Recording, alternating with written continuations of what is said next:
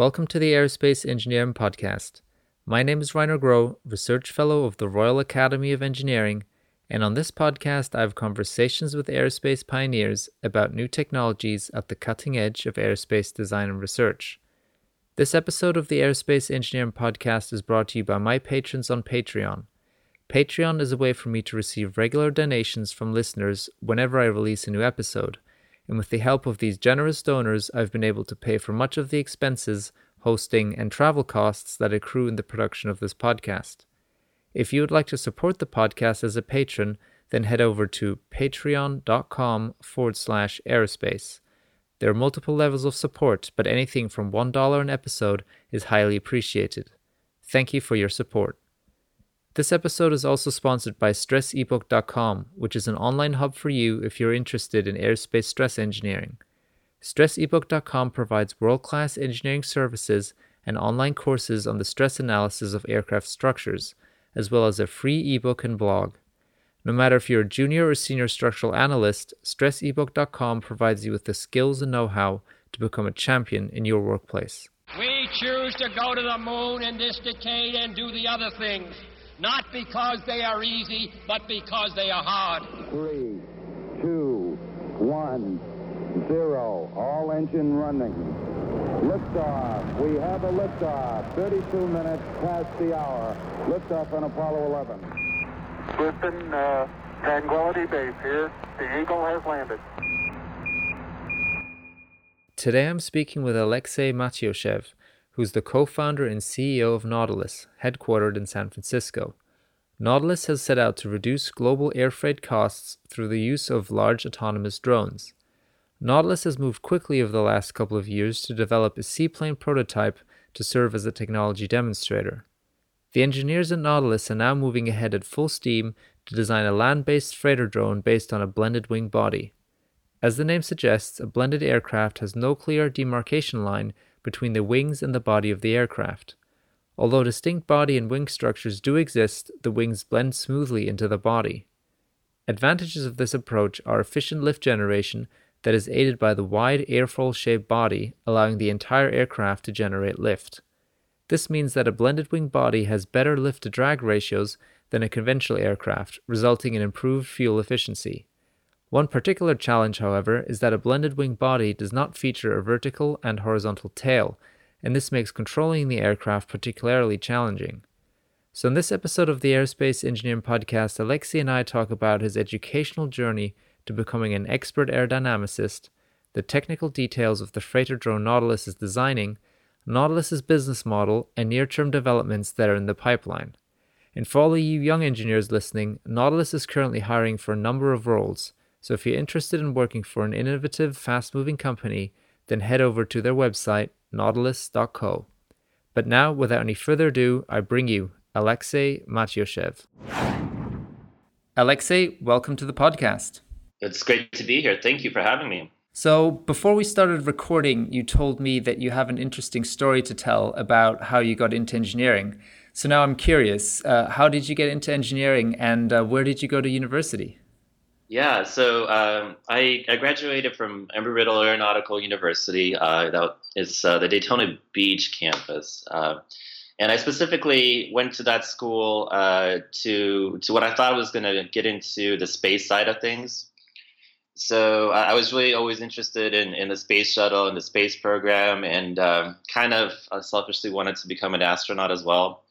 But I think after maybe about a year of doing research and going through my first year in college, I decided that I'm not competitive as far as my grades, and it's just the resumes that you have to build to even be considered are a little bit more ambitious than what I had in mind for a college environment. So I thought maybe something a little bit more realistic for me would be working as a systems engineer or propulsion engineer. I was really interested in propulsion at that time on the space side.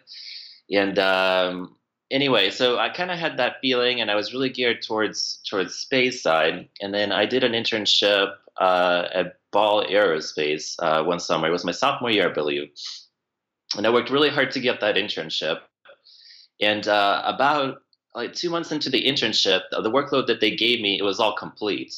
And I didn't have too much to do at that point. So, I mean, I started kind of sneaking my way into meetings and trying to learn as much as I can. But what I kind of gathered after everything is just I was working as a systems engineering position. So it's a lot of paperwork, but I was helping out writing some testing code for a couple of spacecrafts. I got to see the Kepler Space Telescope to go through TVAC testing.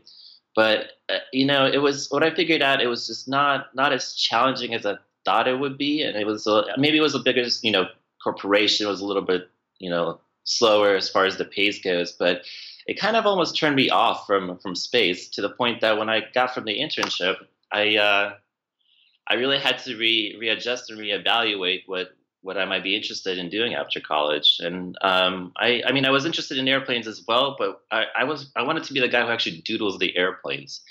And so as entering, my third year in college, I took my first aerodynamics class, and I just fell in love with it. And then I also learned coming talking with the teacher that there's not a lot of aero guys out there. I mean, there's aerodynamicists that do, more internal flows, but as far as the guys that actually design airplanes, there's not a lot of them. And somebody told me it's something like 100 of us in the United States, and kind of being in the industry for 10 years, maybe there's, I think, 40 to 50 of us that actually do aerodynamics for aircraft, which is not a big number. So it felt like a really challenging career path, but at the same time, I just couldn't shake it off. And it was something that I was really passionate about. So at that point, to kind of get my feet wet, I found a company in Norway. They're called Equator Aircraft. You might have heard of them. They did like a hybrid electric propulsion, and this was maybe 10 years ago is when they started on it. And I sent him a cold email, the guy who was leading the project, and I said, hey, I'm a student at the university. I'll do anything I can to help you guys out. Just give me something to do. And at that point, it was just a really key moment in what they were trying to do with the airplane. It was going through preliminary design, and they didn't have anybody on the team doing aero. So I must have been like maybe 20, 21 years old, and I was just going through design textbooks like crazy, trying to quickly learn it and then apply it to this airplane. Wow, that sounds challenging. It was. I was kind of sweating bullets for a little while there because here I was trying to, design the wing, and frankly, I didn't know quite a lot of what I was doing, but enough that I was curious enough to read a lot and try to get through it.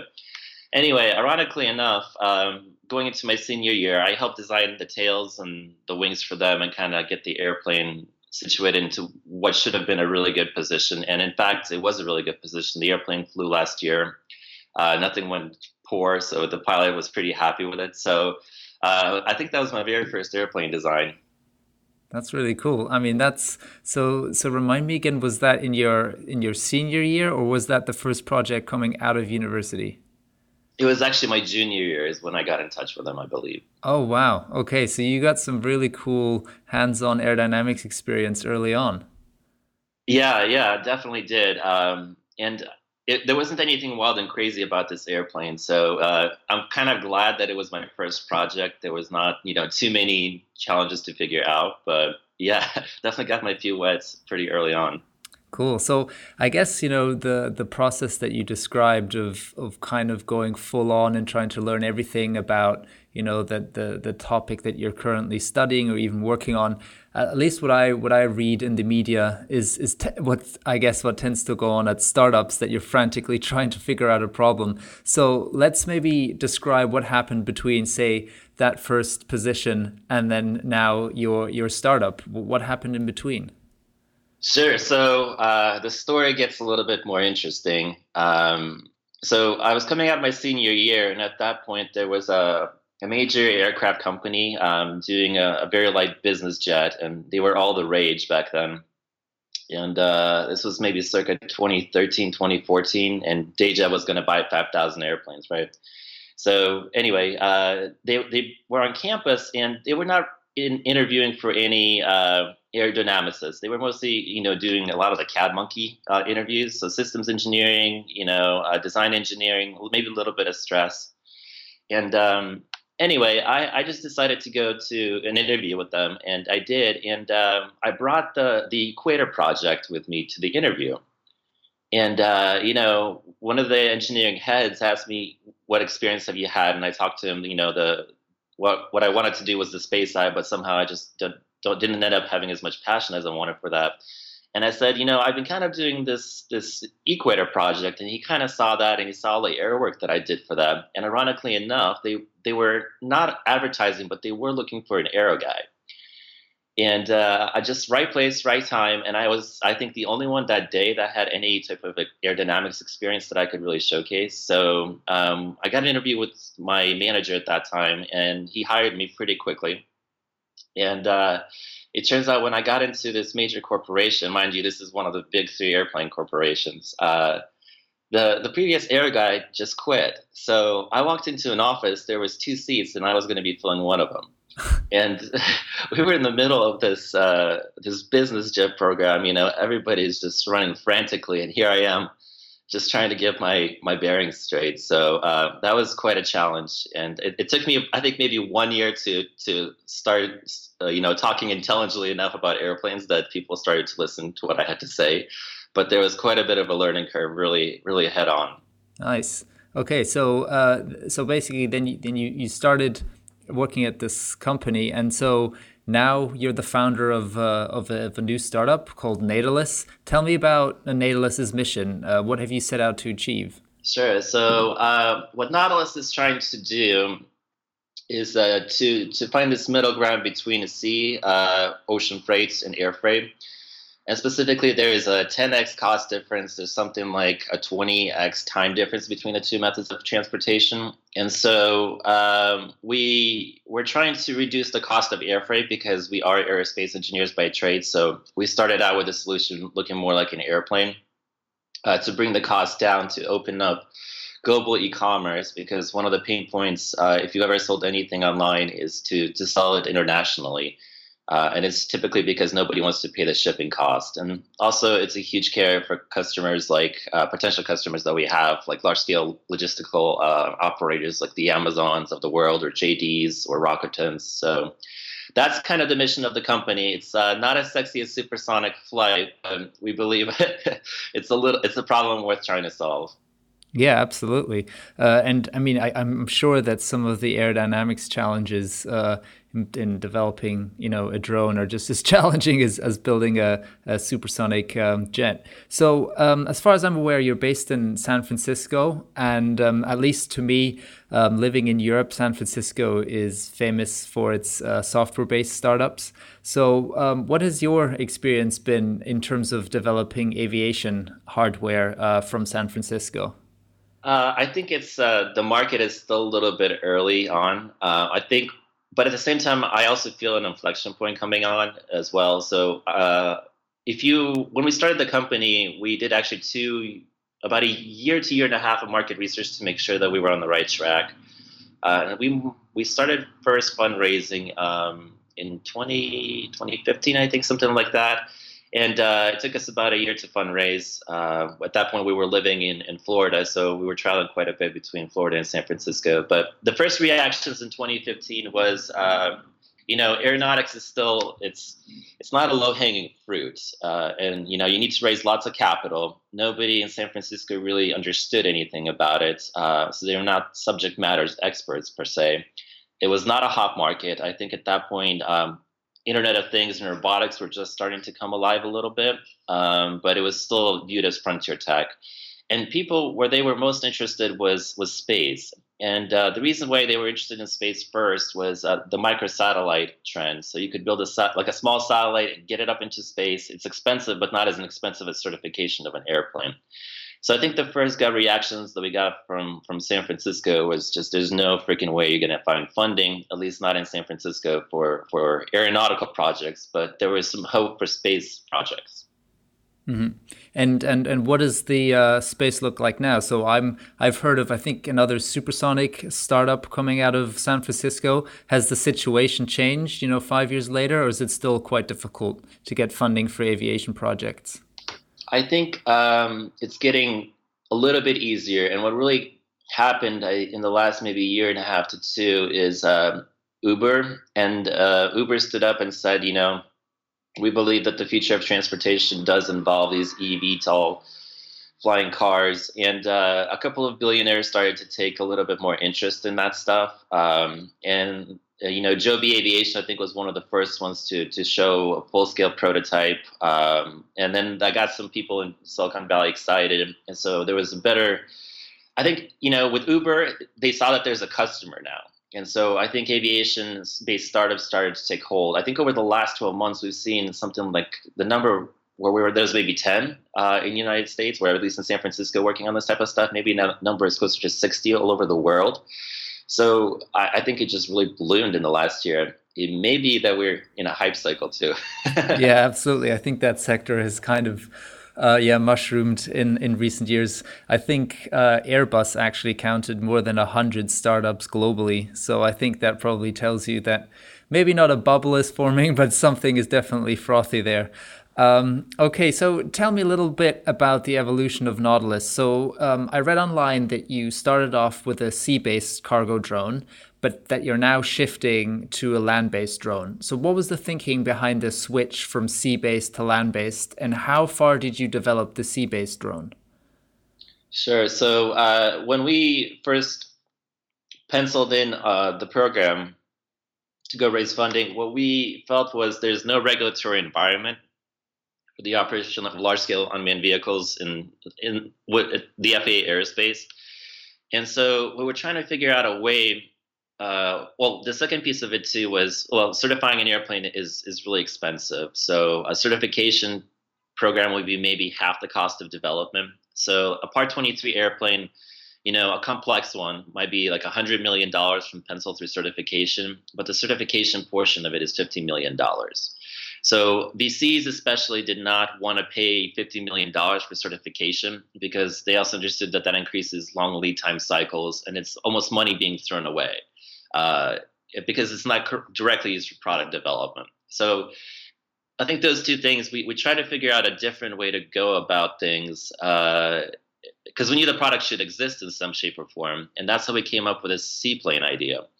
And the idea was originally that we don't have to certify because we never fly through FAA airspace. So by being a seaplane, we would dock with cargo in ports, and we taxi out into international waters, which would be about 15 nautical miles off coast. And then we do our takeoff run and do our mission. And so the moment we tweaked that concept to a seaplane, it felt like we completely just circumnavigated all of the FAA regulations. And there's been different forms of this produced multiple times. SpaceX, for a variety of reasons, obviously first started to land their rockets in international airspace. International SeaWars to kind of take advantage of this loophole as well. And we thought that that'll be the end all solution. And we started pitching this to customers after we got funding. We started building our first seaplane prototype, and it was really quickly. We quickly found out that a drone is one thing. A large drone is a little bit troublesome for the customers. And then thirdly, it's a sea-based drone. So we were just increasing the barriers to entry for them more and more and more, to the fact that the project started to become less and less believable. So at the same time, we actually did find out that the FAA regulations have changed in 2013. And so we were figuring this out 2014, 2015. So we didn't just catch on to it right away, but the FAA kind of did allow through an FAA order for the certification of optionally piloted and fully autonomous large-scale UAVs to operate within the United States and go through type certification. And I think it's FAA Order 8130, in case your listeners are interested in digging through it. And General Atomics was one of the first ones to start taking advantage of this new paperwork. On top of that, there was a FAA rewrite last year for Part 23, which really lessened the burden of certification. So with those two kind of keyholes opening up, we were able to comfortably switch our design to this land-based approach, is where we are today. Okay, and then so you said that you kind of built a seaplane prototype. So did you actually go and fly that prototype? How far did you actually go down the seaplane route? So we built a fully functioning prototype. We were definitely humbled by the challenges in designing a seaplane aircraft, and we should have known a little bit better but we thought we could pull it off really quickly. And this whole thing on getting on step, really, the hydrodynamics portion, ate our lunch. So we spent about a year playing with a smaller scale prototype when we originally budgeted in for 3 months to figure out the hydrodynamics. And so, believe it or not, even like with this RC prototype, it was really hard to go test it because there's not a lot of ponds in San Francisco that allow you to actually test RC boats. And so we had like the park rangers called on us all the time. And I remember it was stranded once in the middle of the pond and we had to go fish it out. So I had to jump into the cold water in the middle of a park just to go fetch it out, like broad daylight. I mean, people were just, we were kind of, looked like a must have trying to figure this out. But we were finally going and doing research on 1920s, 1930s texts. We were able to fish out a couple of really old textbooks that nobody's ever heard of, and finally being able to solve the problem. And after that, we did finish the construction of this full-scale prototype, which was about 10 meters in wingspan, 1,100 kilograms maximum gross weight. It had a Rotax 912 engine on it. And so, and it was a canard-based airplane as well. So we actually bought a long, easy project and used the wings from that because we didn't have a lot of time to build the airplane. And we designed everything forward of the wings. And anyway, so yeah, we did have a little bit of a flight test program. It was enough to culminate in a short hop. We didn't want to be really ambitious with it because it felt like we were wasting time and money at the moment we started expanding this program out for the reasons that, well, our customers were not really interested in the seaplane version. They were most interested in the land-based version.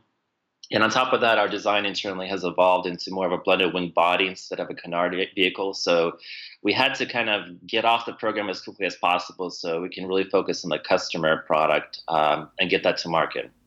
Right, makes sense, yeah. So you've just mentioned some hydrodynamics, challenges for the seaplane. So focusing on, of course, now the new prototype that you'll be building, the land-based drone. What are some of the key challenges in designing a cargo drone? What are some of the factors that really drive the design? I think specifically for blended wing bodies, the center of gravity, it's really far aft. So getting the wing and the engines as well as balancing with the fuselage is very challenging, especially when you have such huge swings in cargo load. And so the center of gravity is very far forward, but at the same time, very far back. And so it's a balancing act and it's very much a finesse. It's a lot easier to definitely design a tailed airplane than a tailless airplane. And I think a blended wing body is a very challenging airplane to design. At least that's what we're learning today. Yeah, and I guess so can you describe a bit more some of the challenges behind a blended wing aircraft? Is it mainly just the aerodynamics, or do you need special control systems to control the plane? What is it that makes it so difficult? Sure. So the blended wing body, all of them, there's a structural challenge to it, but we eliminated that because our first product is non-pressurized. So there's a lot of pressurization challenges with it, and we will be moving into pressurization later on. So we kind of kicked the ball on solving the pressurization. But the big challenges with the blended wing body are strictly in the aerodynamics and flight controls. So because the center of gravity and the aerodynamic center are so far aft, you're usually talking about really low static margins. And the moment you have really weak static margins or longitudinal stability, you typically have to have high precision, high gain control systems, which are very expensive. And so you're kind of contradicting yourself because on one hand, you're trying to design this low cost airplane to compete with current FAA Part 23 vehicles. But you're starting to introduce very, very expensive flight controls into the aircraft. And so the other solution is then you really increase stability for the vehicle. But the moment you increase stability, you run out of elevator to trim at forward CG.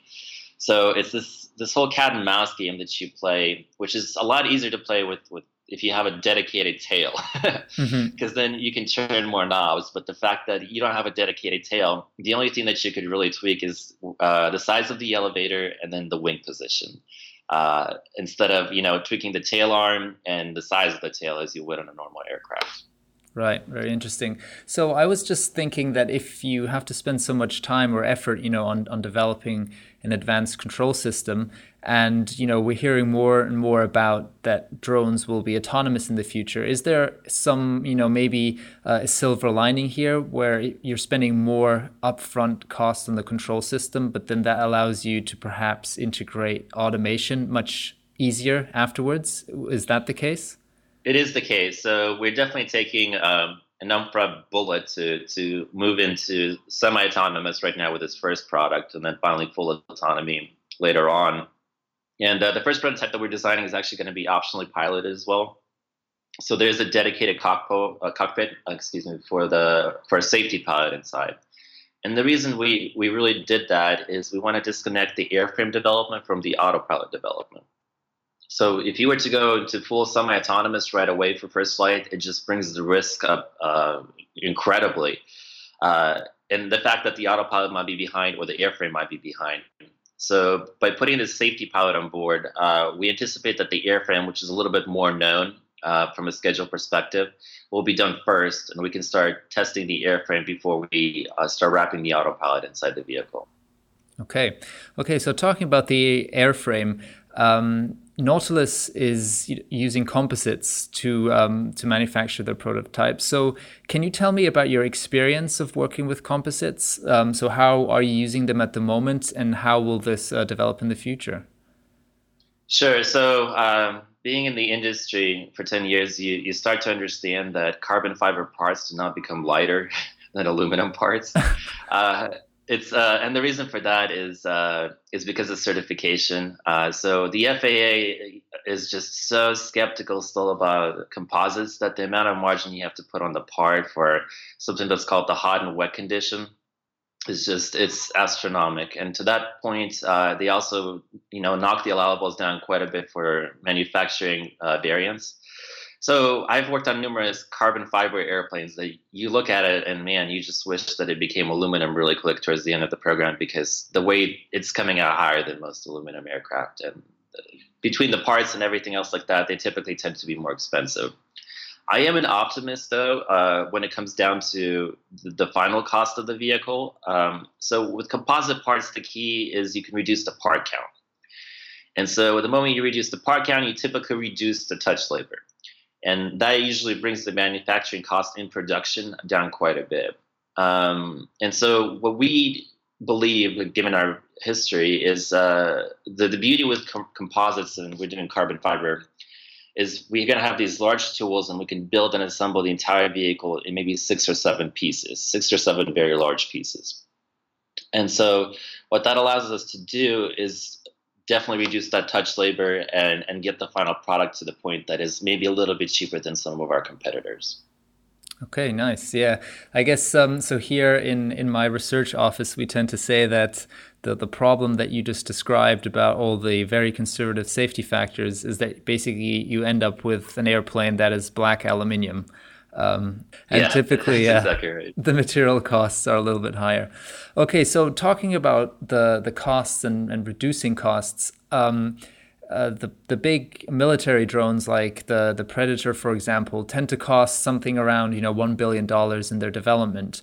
So I presume that you're not targeting that price tag for the development cost. So how are you managing to do the same at a fraction of the cost and also the time? Sure. So this goes back to the proof point that we've created over the last couple of years, which is our seaplane prototype. And so our seaplane prototype is the same size and weight as the General Atomics Predator drone. And that was a $1 billion program funded by the CIA and other parties, hundreds of engineers, 5 years. I mean, super expensive. And so what we did is we built that airplane in 14 months with a team of 5 and less than $1 million. So the key to that astronomical difference in cost and time development, as well as personnel, is we understood that it doesn't have to be perfect the first time around.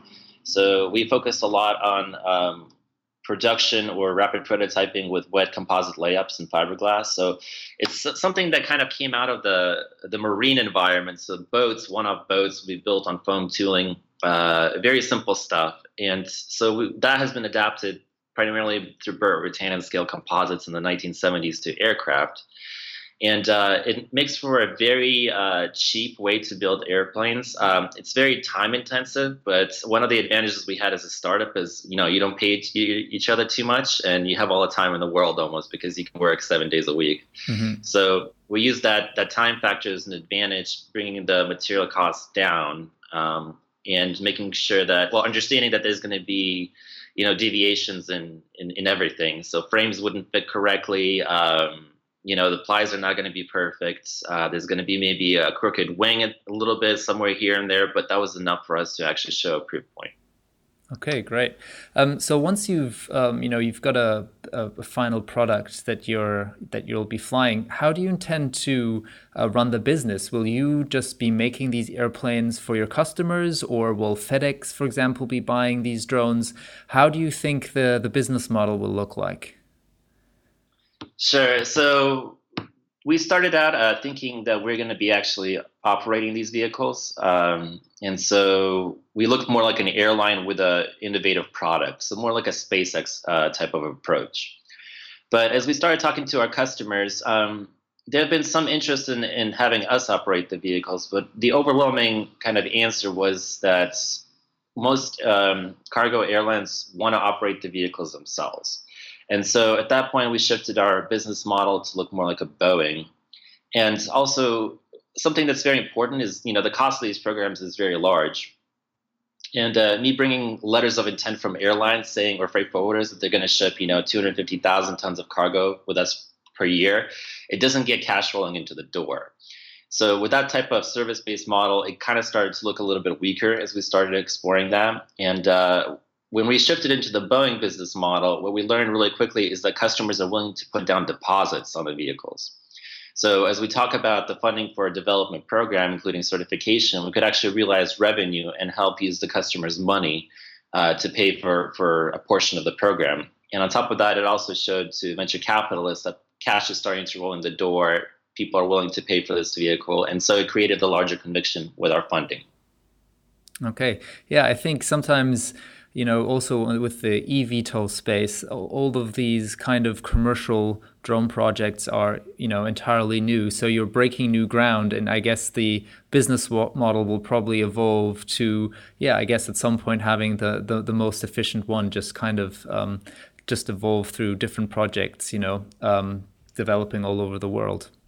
Yeah, exactly. I mean, to be frank, I've had an immense pressure from my VCs here in the Valley to switch to the service-based model again, but they understand both perspectives. Is just out of the entire business stack, the one thing they do understand is a service-based business. Mm-hmm. So that's why they really grasp onto that. And so we're still, there's the famous saying here, what is it? Strong convictions loosely held, famous saying by a venture capitalist here.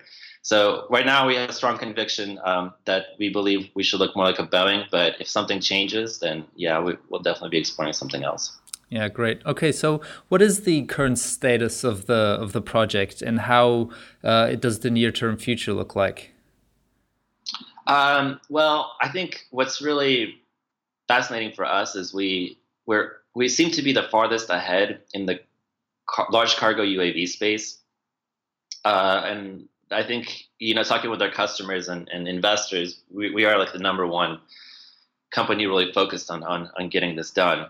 So we're the trajectory and is very aggressive for the company. We intend to fly this prototype in 2 years. We have a wind tunnel test scheduled next month in San Diego. We already have a couple of billion in letters of intent signed already with certain airlines. So we're starting to see that the customers and the technology are coming along pretty well. I think the next step for us is really to show that this thing can fly. And I think in 2 years' time, this will be one of the first and only maybe blended wing bodies, a full-scale blended wing body that actually has flown. So I think it'll be very exciting for me not only to focus on the autonomy portion, but also show, a blended wing body could, in a full scale can be not as expensive as people think, and it has all sorts of these advantages as well. Yeah, absolutely. So the autonomy question. So will you be developing a product first that is piloted, and you will then switch to autonomy, or how does that roadmap look like? Sure. We intend to certify with autonomy. So that is definitely the plan. We tend to see that some customers are willing to take risks because the demand is so high for these vehicles overseas. So what might happen is we'll likely do a couple of demonstrator flights with customers overseas first, maybe in the Asia region, and then after we get a couple of maybe 50 flight hours under our belts, prove out customer traction. That's when we can go back to United States and make any last minute tweaks in operation before we come into final certification. But yeah, we're going fully autonomous right away. Great. I mean, it sounds all very promising, and I'm looking forward to to following you in the next couple of years. So, how can listeners stay up to date with everything that Nautilus is doing? Sure. So you can visit us online, www.nautilus.co. There's a couple of positions open, and we're always interested in finding talent all over the world. We like to work with very small teams, but just very passionate individuals. I think that's what really drives a startup. So definitely look and apply if you think you're a fit with us. And then I think there's a newsletter also at the very bottom that they can sign up and get regular updates on us as well. Yeah, and as far as I'm aware, a lot of young grads listen to this podcast. So if you guys are currently tuning in, then absolutely, send Nautilus your application, and I'm sure it'll be a great company to work for. So, Alexei, thank you very much for coming on the podcast. It was a great pleasure to speak to you. Thank you so much. Yeah, Rainer. If you'd like to learn more about Nautilus, then head over to aerospacengineeringblog.com/podcast. where you'll find show notes about everything we discussed in today's episode. And if you enjoy the Aerospace Engineering Podcast, then there are a number of ways you can support it. You can leave a review on Apple Podcasts or wherever else you're tuning in. You can share it on social media with your friends and family, or you can support the podcast directly on Patreon. And with that, thank you very much for listening, and talk to you next time.